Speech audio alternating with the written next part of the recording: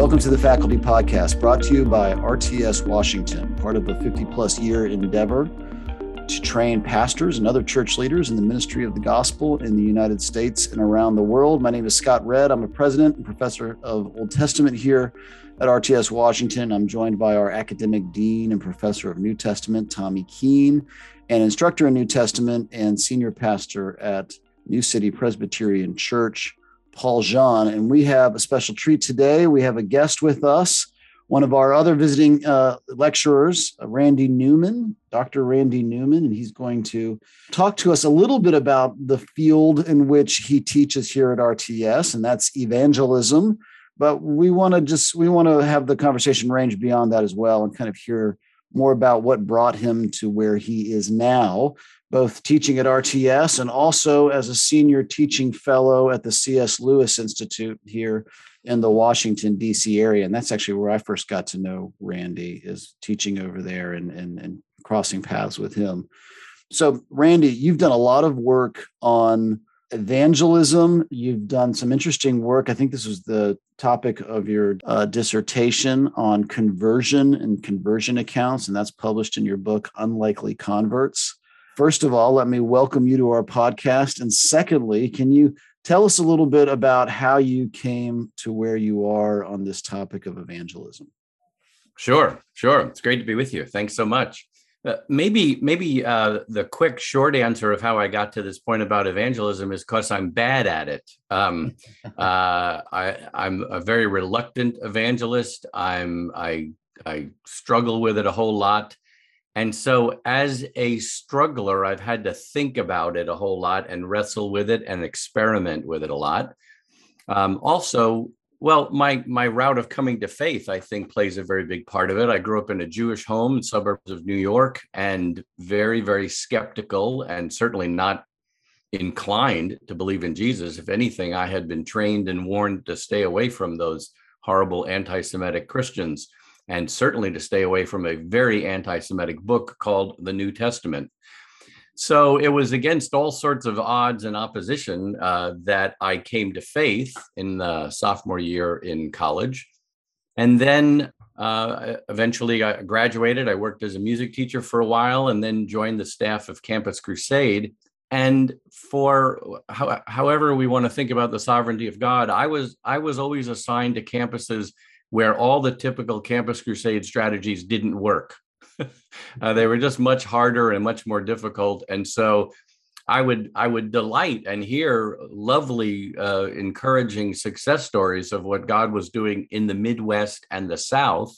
But I went to Temple University, a large urban school in Philadelphia. Then I was on staff in Pittsburgh and then Baltimore and now Washington, D.C.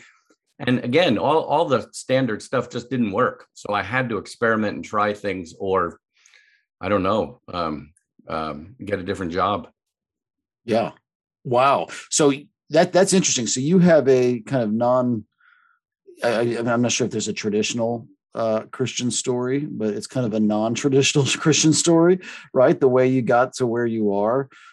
Okay. So you're out there doing ministry. You're noticing that the four spiritual laws aren't working the same way on your campus as they did elsewhere. Would that have been the same time period? Sure. That's exactly right. Yes. Yeah. All right. So how are you, as you're kind of experimenting with what's going on the campuses around you, what are the kinds of things you're thinking about? What are you taking into consideration? What's working? Are you just throwing stuff against a wall and seeing what sticks? How are you going about that? I mean, I speak that this particularly as people, as our pastors are going out into fields that are, are going to very much have the same experience. Mm-hmm. And how do you approach that as an evangelist? Well, so I shared about how being on campuses where things didn't work. Failure is a very good thing in ministry. It forces you to depend really a whole lot more on God and less on your past success and less on methodology that just works. After a while, it's easy to really be trusting more primarily in the methodology or the tools or the booklets. And so the fact that I was in places where none of that stuff worked was actually a very helpful blessing. It didn't feel that way at the time, though, I can tell you that. But I think the other thing was coming from a Jewish background, I started having opportunities to train people in churches and also campus settings in Jewish evangelism. And I started saying more and more that with Jewish people, culturally, dialogue and back and forth conversation, even almost to the point of what might sound like argument, that's very culturally Jewish. And so I looked at my training in evangelism, and if I'm honest, the model that I was trained in seemed to assume that I, the Christian, would do all of the talking or most of the talking. I would read through this booklet, I would go through a presentation, and I would ask a few questions, but I really only wanted the non-Christian to give a one-word answer. Yes, no, uh-huh. And I just said, culturally, that's not the way Jewish people communicate. So I started saying more and more, with Jewish evangelism, talking to Jewish people, you've got to draw them out and you've got to let them do most of the talking and make it much more of a back and forth kind of thing. And I started hearing people say to me, they would come up to me afterwards and they said, that was very helpful. Thank you. But, that's not just true of only Jewish people. That's true of more and more people, especially younger people. This is when people were first talking about the rise of postmodernism. And, they would say, in postmodern times, it's much more of a dialogue. And then I started, reading a little bit more carefully the scriptures and looking at the way Jesus interacted with people. And certainly there were times that he preached and he did all the talking, but in his interaction with people, it was a lot more of asking questions, and then particularly answering questions with questions, not answering questions with answers. And that just sparked a whole bunch of ideas of things to experiment. At first at Towson State in Baltimore, and then all of the campuses that we worked on here in Washington area. Well, Randy, thanks for being on, and I love everything you've shared. Going back to what you shared earlier, you began by saying, by admitting humbly, I got involved with evangelism because I wasn't good at it. And that's so refreshing because, we're in a culture that's all about be true to the real you, right? Mm-hmm. And if that were the case, then so much of what Jesus calls us to do, we would simply disregard, because I speaking for myself, so much of what the Bible commands us to do is far into my nature, and so I am so encouraged by that. And I hope that comment alone would really challenge our listeners to ask, like, have I just set this aside because I'm not good at it? That comment also reminded me of this book that Malcolm Gladwell wrote. I forget what it's called, but I think it's called Outliers. Yes. And he basically argues that we have this view that some people are just good at things and other people are not. And while I think there's something to be said of some innate talent, the reality is we get better at things when we first admit, hey, I'm not very good at this. And so therefore, let me do exactly what you did. Let me think about this. And let me take steps towards growing. And so I really appreciated that first comment. And even what you're saying here, I have found the same. And that's one of the reasons why I think some might disagree here, and I can understand why. But I also think that's why when you preach, it's helpful to have some dialogical tone, because that seems to help people like be open to hearing the faith. Yeah, and a couple of thoughts. There are some people called by God to the office of an evangelist. I mean, we see that in Ephesians 4. So there are some people who are evangelists. And I think most of them find it very easy and natural. They can't imagine not evangelizing. And those are usually the people who write books about it and who speak about it and just make the other 98% of Christians feel guilty. And so that was me for the first 10 years on staff of Campus Crusade, founded by Bill Bright, who he was this amazingly anointed evangelist. And, he had to talk to everybody he sits next to on a plane. I don't. In fact, I really love my noise canceling headphones. That's what I love on a plane. So for a very long time, there was this idea of, oh, anybody can do this. Anybody can be like this. And that was Bill Bright's message. If you can read a small booklet, you can share the gospel. Well, okay, yes. But I think for a long time, I thought, well, someday I'm going to be like that. And then it hit me at some point of, and again, studying the scriptures, there are some people who are evangelists, but I think that that's a very small minority. But all believers are called to be witnesses, and like Paul told Timothy, to do the work of an evangelist. And for me, that was kind of radical of, oh, maybe this is never going to be comfortable. Maybe this is never going to be easy. Can God use me anyway? Sure. Yeah. Because the power is in the power of the gospel and the Holy Spirit, not my smoothness or how comfortable I am. I even share this often, that very often I have to confess the sin of worshiping comfort. It's a favorite idol. I like non-hassle living, and evangelism doesn't fit anywhere near that.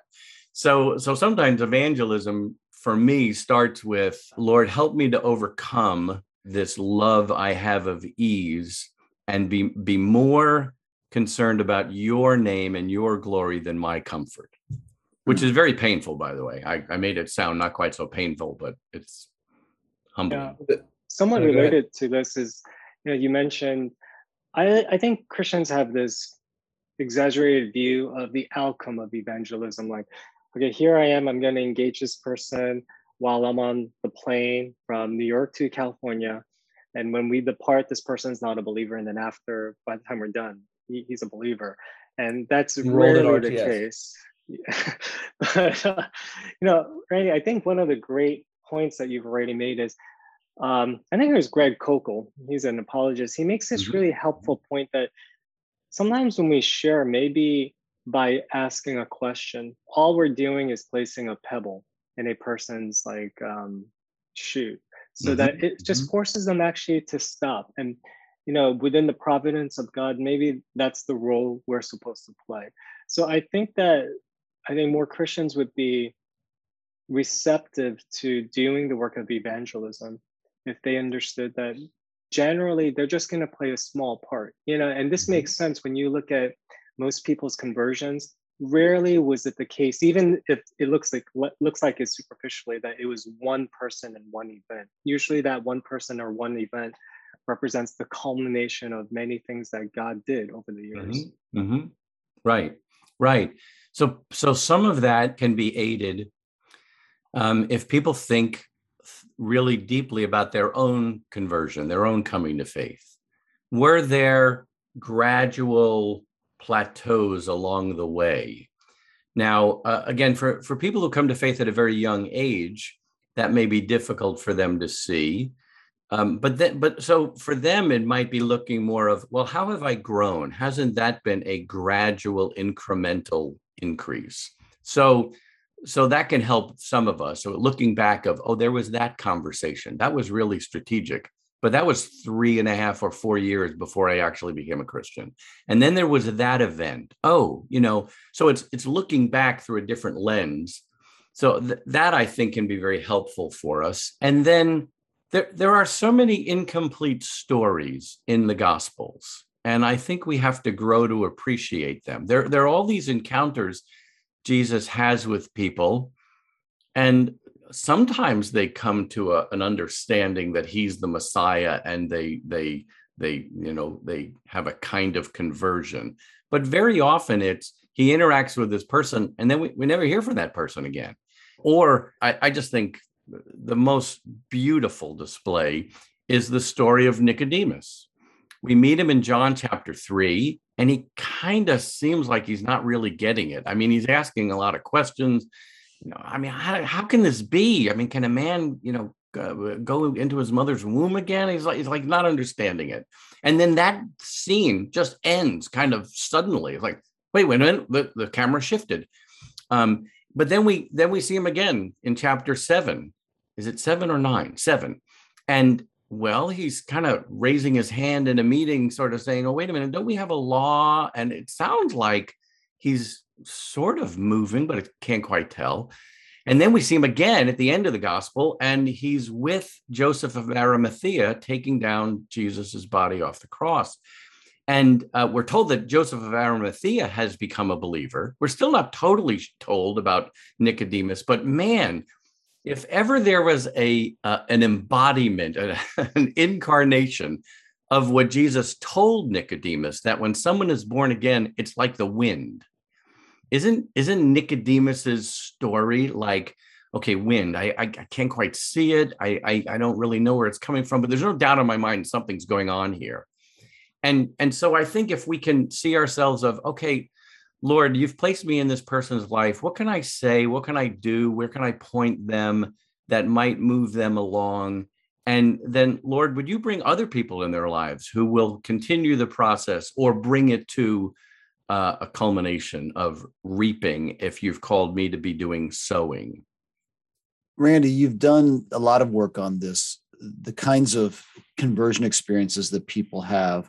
And I mentioned it earlier in your book, Unlikely Converts. I think it's just fascinating because I think it's something that a lot of Christians don't think about. And it's great to go to Scripture and show, look, even in Scripture, people have these different, spiritual stories. It's not always someone answered all my questions and then I became a Christian, or I hit rock bottom and there I turned and was a Christian friend or something like that. But oftentimes it's over this period of life and kind of slow awakening. Sometimes you just wake up one day and realize, I think I really believe all this stuff.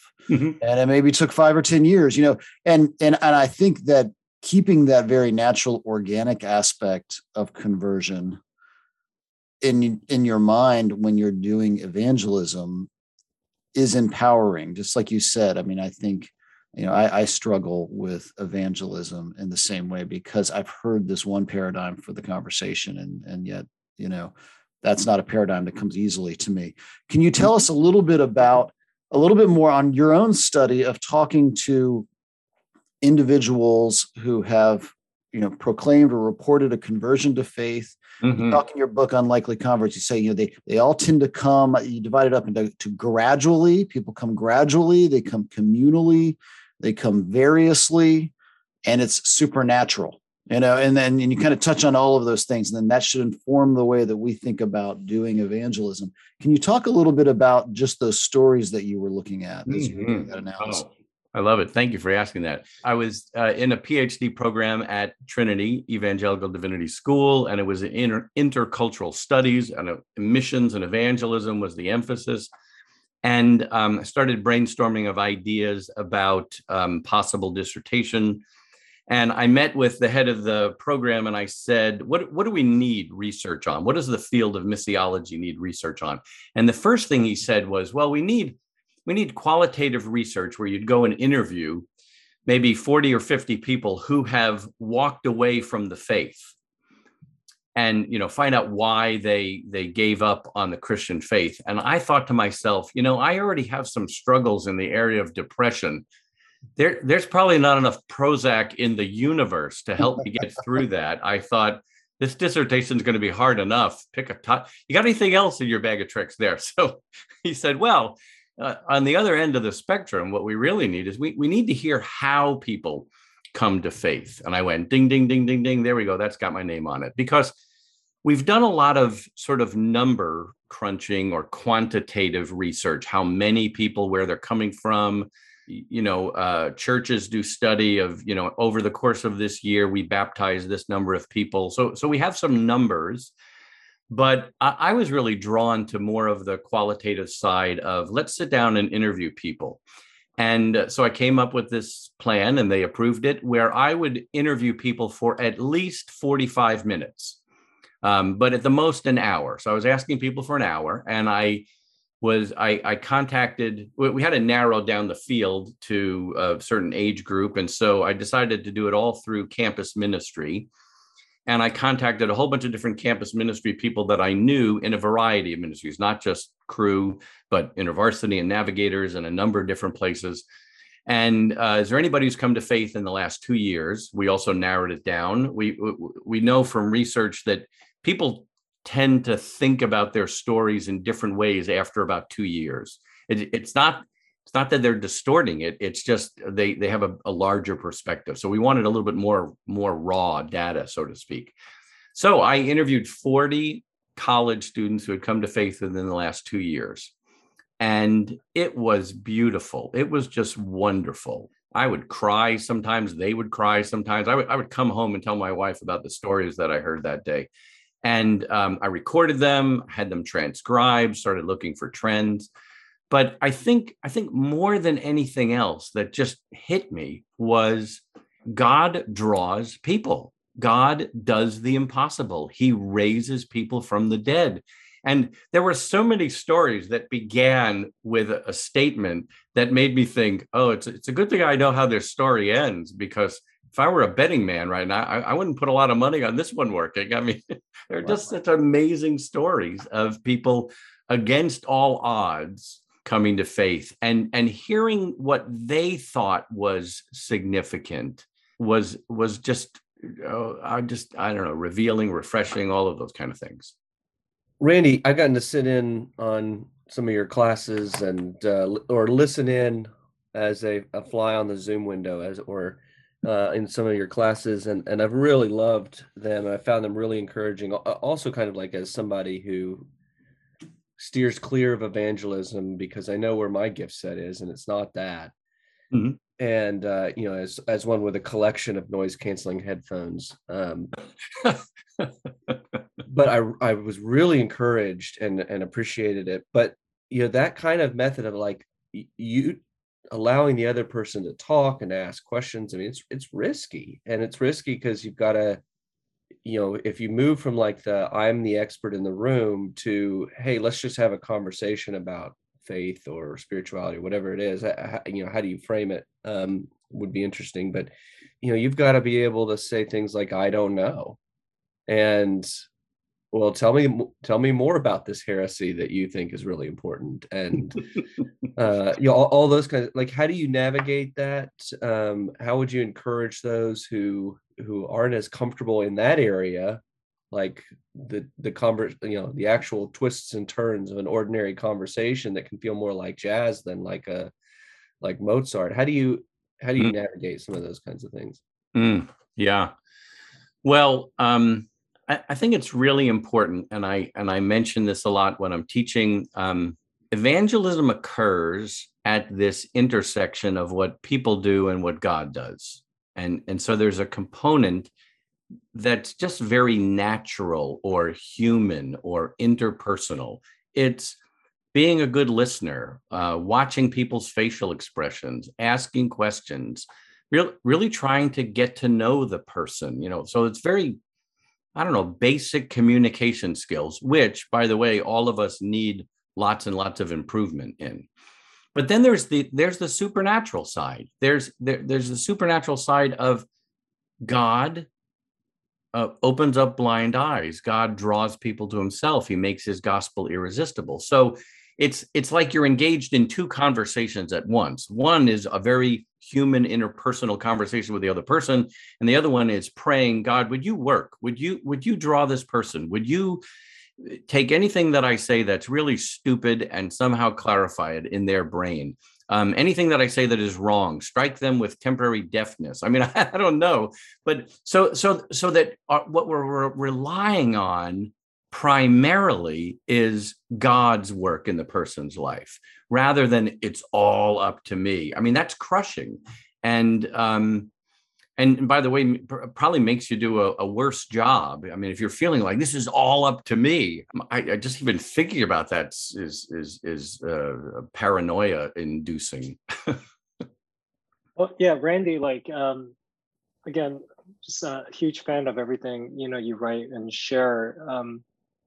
Your comments have reminded me, at least, these two things. One, Michael Horton wrote that great book, Ordinary, right? And I do wonder if one of the reasons why we have hesitated to pursue evangelism is because we have like these radical views of what evangelism should look like. Like, we need to somehow be able to answer every question, and like you just said, do the supernatural work of converting the person, which obviously we can't do. And I think what you're suggesting is just have normal, ordinary conversations, do what God has called us to do, and see God do the supernatural. And so I think that even your approach is just very consistent with this, I think, more biblical view of just living the ordinary Christian life. But also the other comment, and just in terms of pursuing dialogue, what I have found is that the reason why this is so important is it actually changes the dynamic so much when you engage a skeptic, an unbeliever in a dialogical way. When it comes up more like, if I can just say apologetics, right? What ends up happening is it's more of a debate, and like the agenda is to win the conversation. Yeah. Whereas when you really begin in a dialogical way and you say even audacious things like, well, actually, I don't know that, or that's a great point, it really does open a lot more doors than when you're in the mode of debating and trying to beat the person.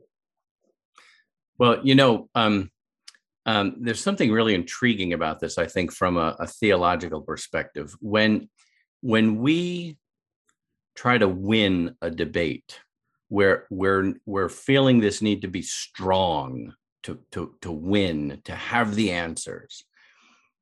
When we engage in a conversation and listen and admit we don't know things and say, "Ooh, that's a good point," that kind of posture really reflects the essence of the gospel.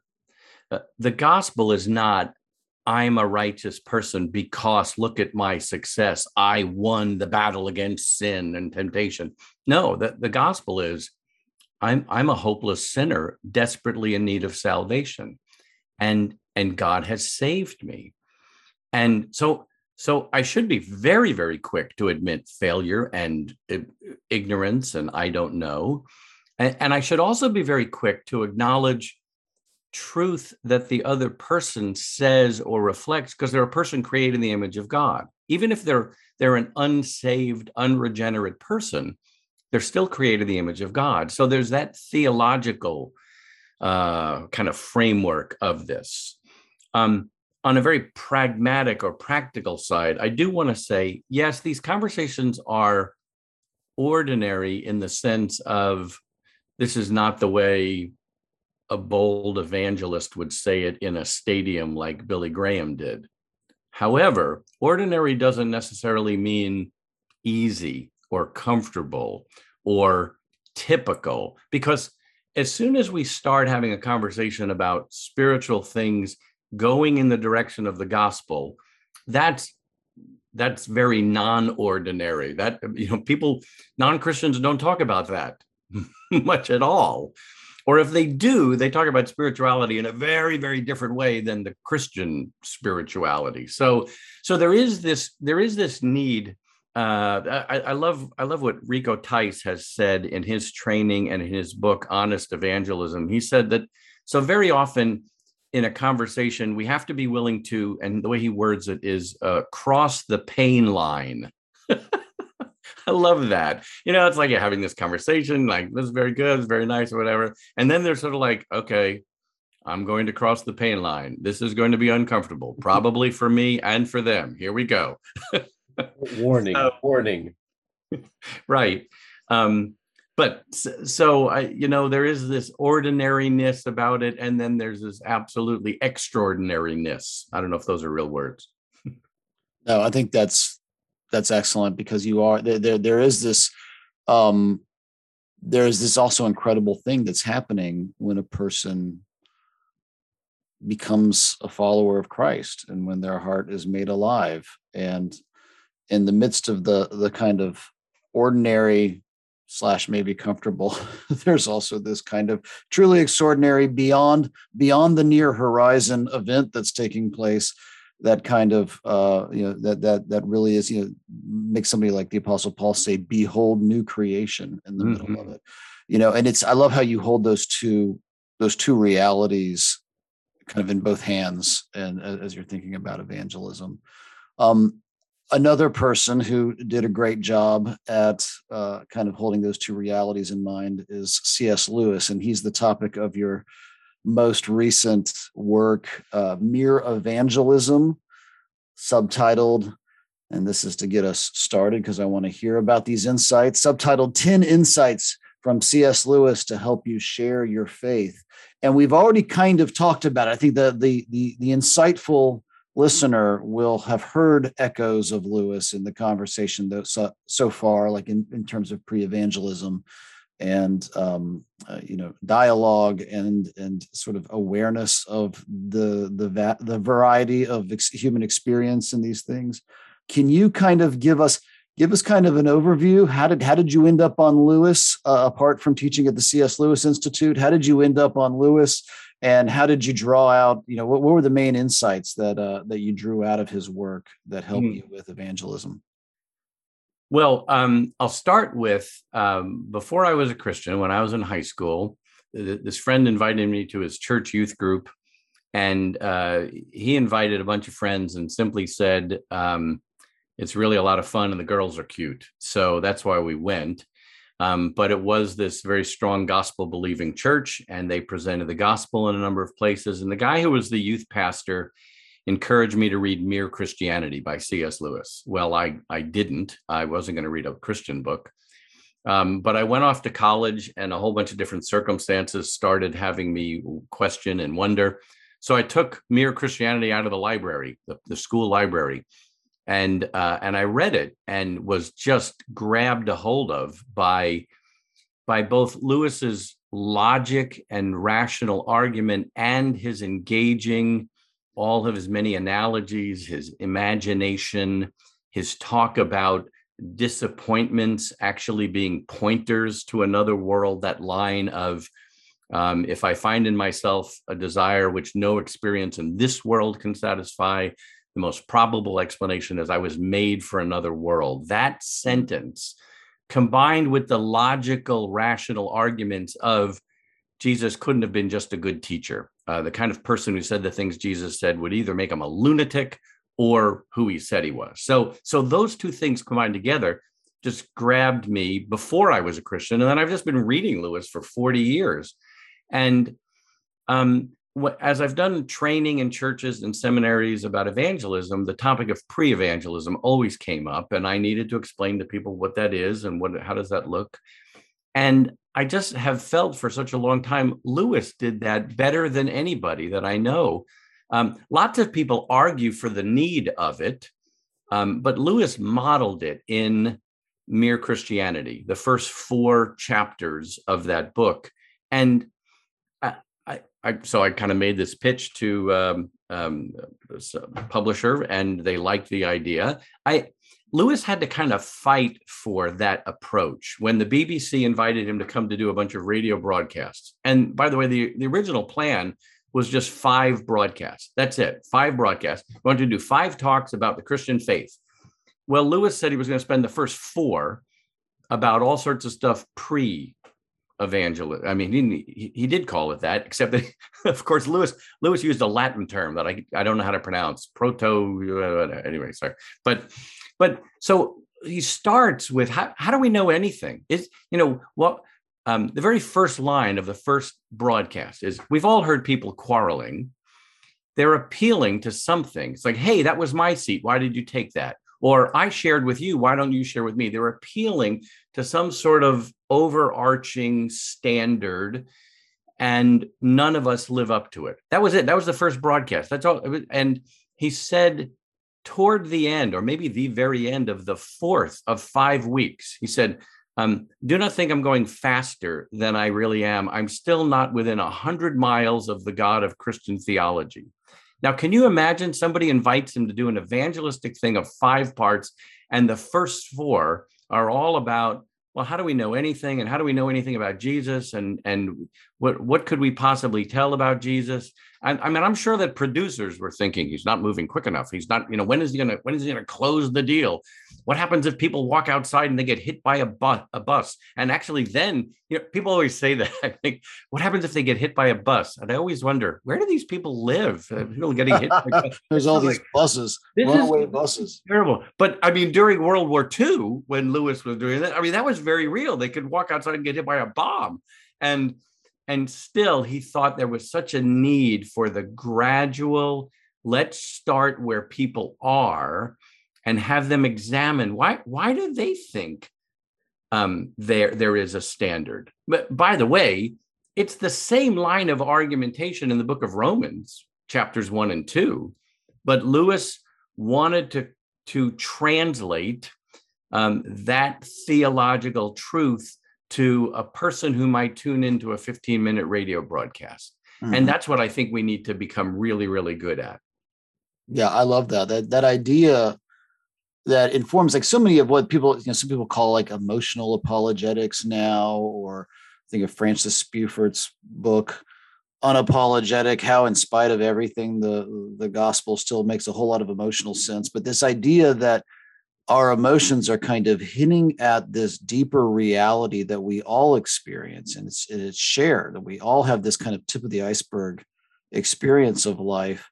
And some ignore it, most maybe in the modern age kind of ignore that there are these signposts pointing beyond what's immediately around us. Charles Taylor, the philosopher, has done a lot on this in terms of the modern self, and what he calls the immanent frame, that we're all living as if it's just the experiential world that exists, and yet there are these hints of something beyond it. And Lewis, both in his apologetic writing, but also just in the Chronicles of Narnia, I think just as a kid, and my sister, I wouldn't read them. I was a Tolkien man myself, but my sister was a Lewis fan. I ended up reading Lewis too, but I remember her just coming in and sort of laying out this imaginarium, that he had created in Narnia, and talking about it. And it was all about this kind of sense that things go beyond what we immediately experience. And that's a really powerful argument, because it is something that every human who feels as if their life has meaning, everyone experiences. Everyone can relate to that. You want to have a love of your life, because love feels bigger than you, doesn't it? It points to something beyond you, or injustice points to something beyond just human experience. You want to bring it into human justice. Why that desire? It's so powerful, and he really is. I mean, I think you're right. Augustine kind of taps into these things a bit, but in sort of recent 100, 200 years or so, Lewis is really the one who's illustrating that and bringing that to the evangelistic effort. Well, you use the word argument there, and Lewis was brilliant at argument. I mean, he was trained rigorously by this atheist tutor who made him defend every sentence he said. So he was very, very good at logical, rational argumentation. He also knew we as persons, we're not just brains, we're not just logical argument receptors or makers. We're emotional creatures, we're relational creatures. And so his Narnia books wanted to try to engage the whole person. And the fact that he wove in so many different analogies and illustrations, the effect was, on one hand, yes, you were convinced this is true, but at the same time, you were drawn to hope that it was true. It wasn't just, oh, that makes sense. It was also the experience of, oh, that's really good. Oh, I hope that's true.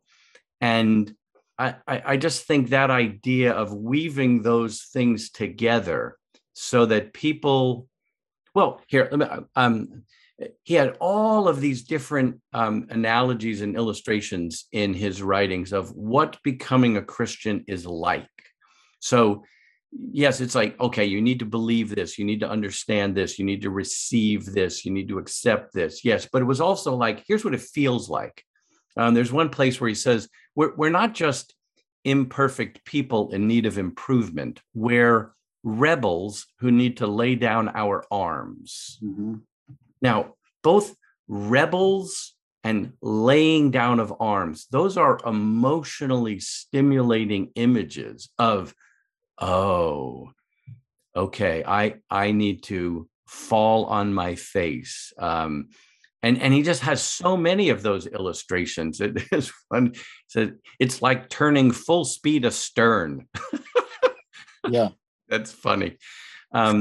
So I just think first he wanted to have people imagine what would it feel like to become a Christian before they engage with, okay, what do I need to believe in order to become a Christian? And for him, he just kind of wove them together because in his own mind, they were woven together. It wasn't like he was looking at two columns and let's say, how do I take an ingredient from there? And, for him, they just kept weaving in and out because that's the way he thought. That, of course, intersects with your method as well, right? That interpersonal, that conversational, that, I loved how you put it earlier, the just being human together kind of approach gives you those kinds of contact points. It's not just intellectual data or propositional content, it's human experience that becomes the mode and root of these things, and then the activity of God, of course, within that experience. One of the things I hope people take from the book or from when I get a chance to do training about this, I want to encourage people to try to come up with what's one analogy that captures some of the emotion for your experience of becoming a Christian, either the moment of conversion or just what it's like today as a believer. What does it feel like?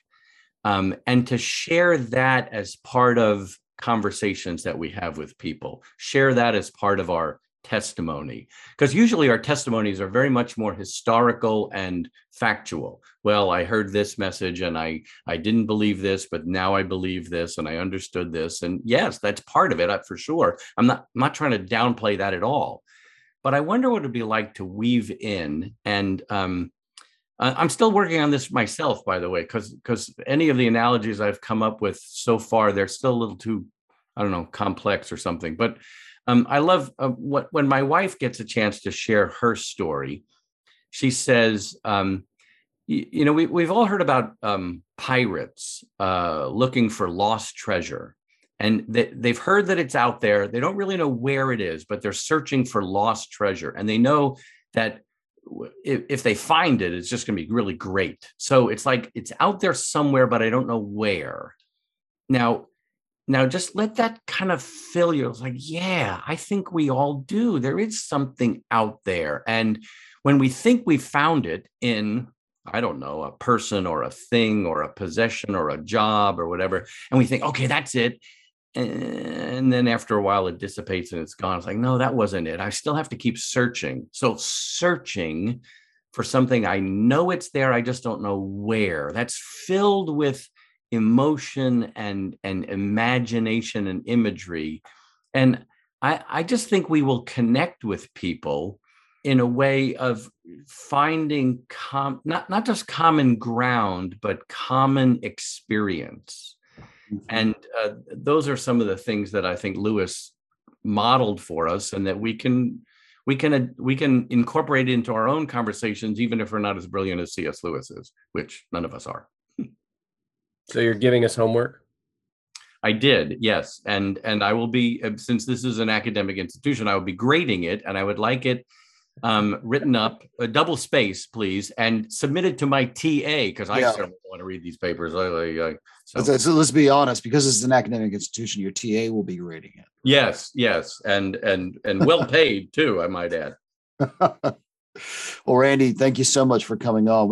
I think we could delve into the ocean of C.S. Lewis. There's a quote, I think C.S. Lewis says it of Tolkien, but it's similar. Yeah, there's a story about a student coming out of Tolkien's office, and a student is coming out of Lewis's office, is how it goes. The student's coming out of Lewis's office, descends to the bottom of the stairs, and there is J.R. Tolkien smoking a pipe, waiting for his turn to kind of walk in and meet with his friend.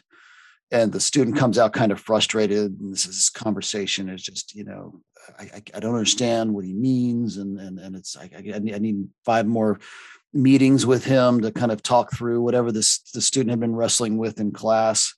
And Tolkien just looks at him and says, You'll never get to the bottom of that man. Mm. And the student walks off somewhat encouraged that J.R. Tolkien has the same issue. I feel like we could talk about Lewis forever. There's so much to discuss about him, and it's so complicated and extremely interesting. Everybody else who's listening to this conversation, if this has piqued your interest in evangelism, I would encourage you, consider taking a class next time Dr. Newman is on campus. And if you can't do that, there's a lot of resources. He has a gift for writing and writing about practical issues. If you want to learn more about dialogical evangelism, he has a book called Corner Conversations, Engaging Dialogues About God and Life. If you're thinking about Thanksgiving and how are you going to talk to your family about this, he has a book on talking to friends and family members and how do you have those difficult conversations. It's called Bringing the Gospel Home.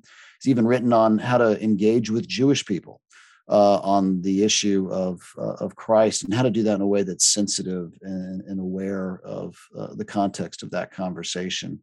But we do want to draw your attention to his most recent book, Mere Evangelism, 10 Insights from C.S. Lewis to help you share your faith. Go pick it up, read it. If this may be the first time you've read a practical theology book, but let me encourage you to it, because this is one of those things we are all called to do. Some have a natural gifting or a supernatural gifting in this regard, but all of us are called to share the faith that we have and the hope that we have in Christ Jesus. So thanks for joining us for this conversation. Thank you, Randy, for coming on with us today. Absolutely. My pleasure. Thanks. And for everybody else, we'll see you next week. Take care.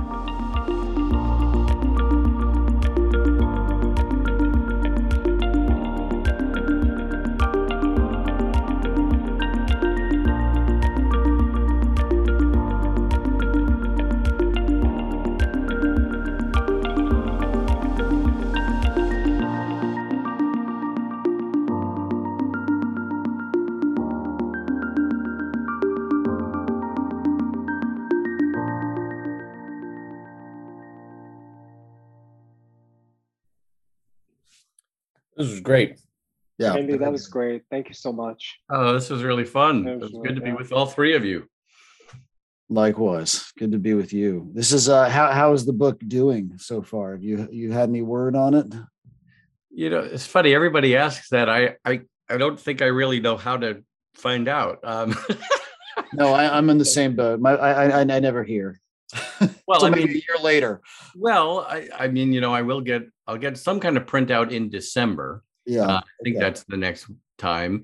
In more, I'm trying to think of the right word. Mentally ill, paranoia, obsessive compulsive moments. I check my sales ranking on Amazon, and that's really not a good thing to do. But it's like reading the comments. It's like reading the comments. Just don't ever read the comments. Well, actually, I find reading the comments to be sort of entertaining. I mean, in general, like on blogs or social media or anything. No, you can read the comments about your book. Here's I thought on Amazon, if the category was framed right, like if it's you're like the number one book on evangelism written in Nova about C.S. Lewis kind of thing. Yeah, that's right. I hope I would be number one, but there was one review for Questioning Evangelism quite a long time ago. It was 3 out of 5 stars. And it said, this book is pretty good, but it's not worth the hype. And I thought, there's hype about Wait a minute. What hype? How exciting! Tell me more about the hype. Yeah, how come I haven't heard about this hype? But that's great. Anyway.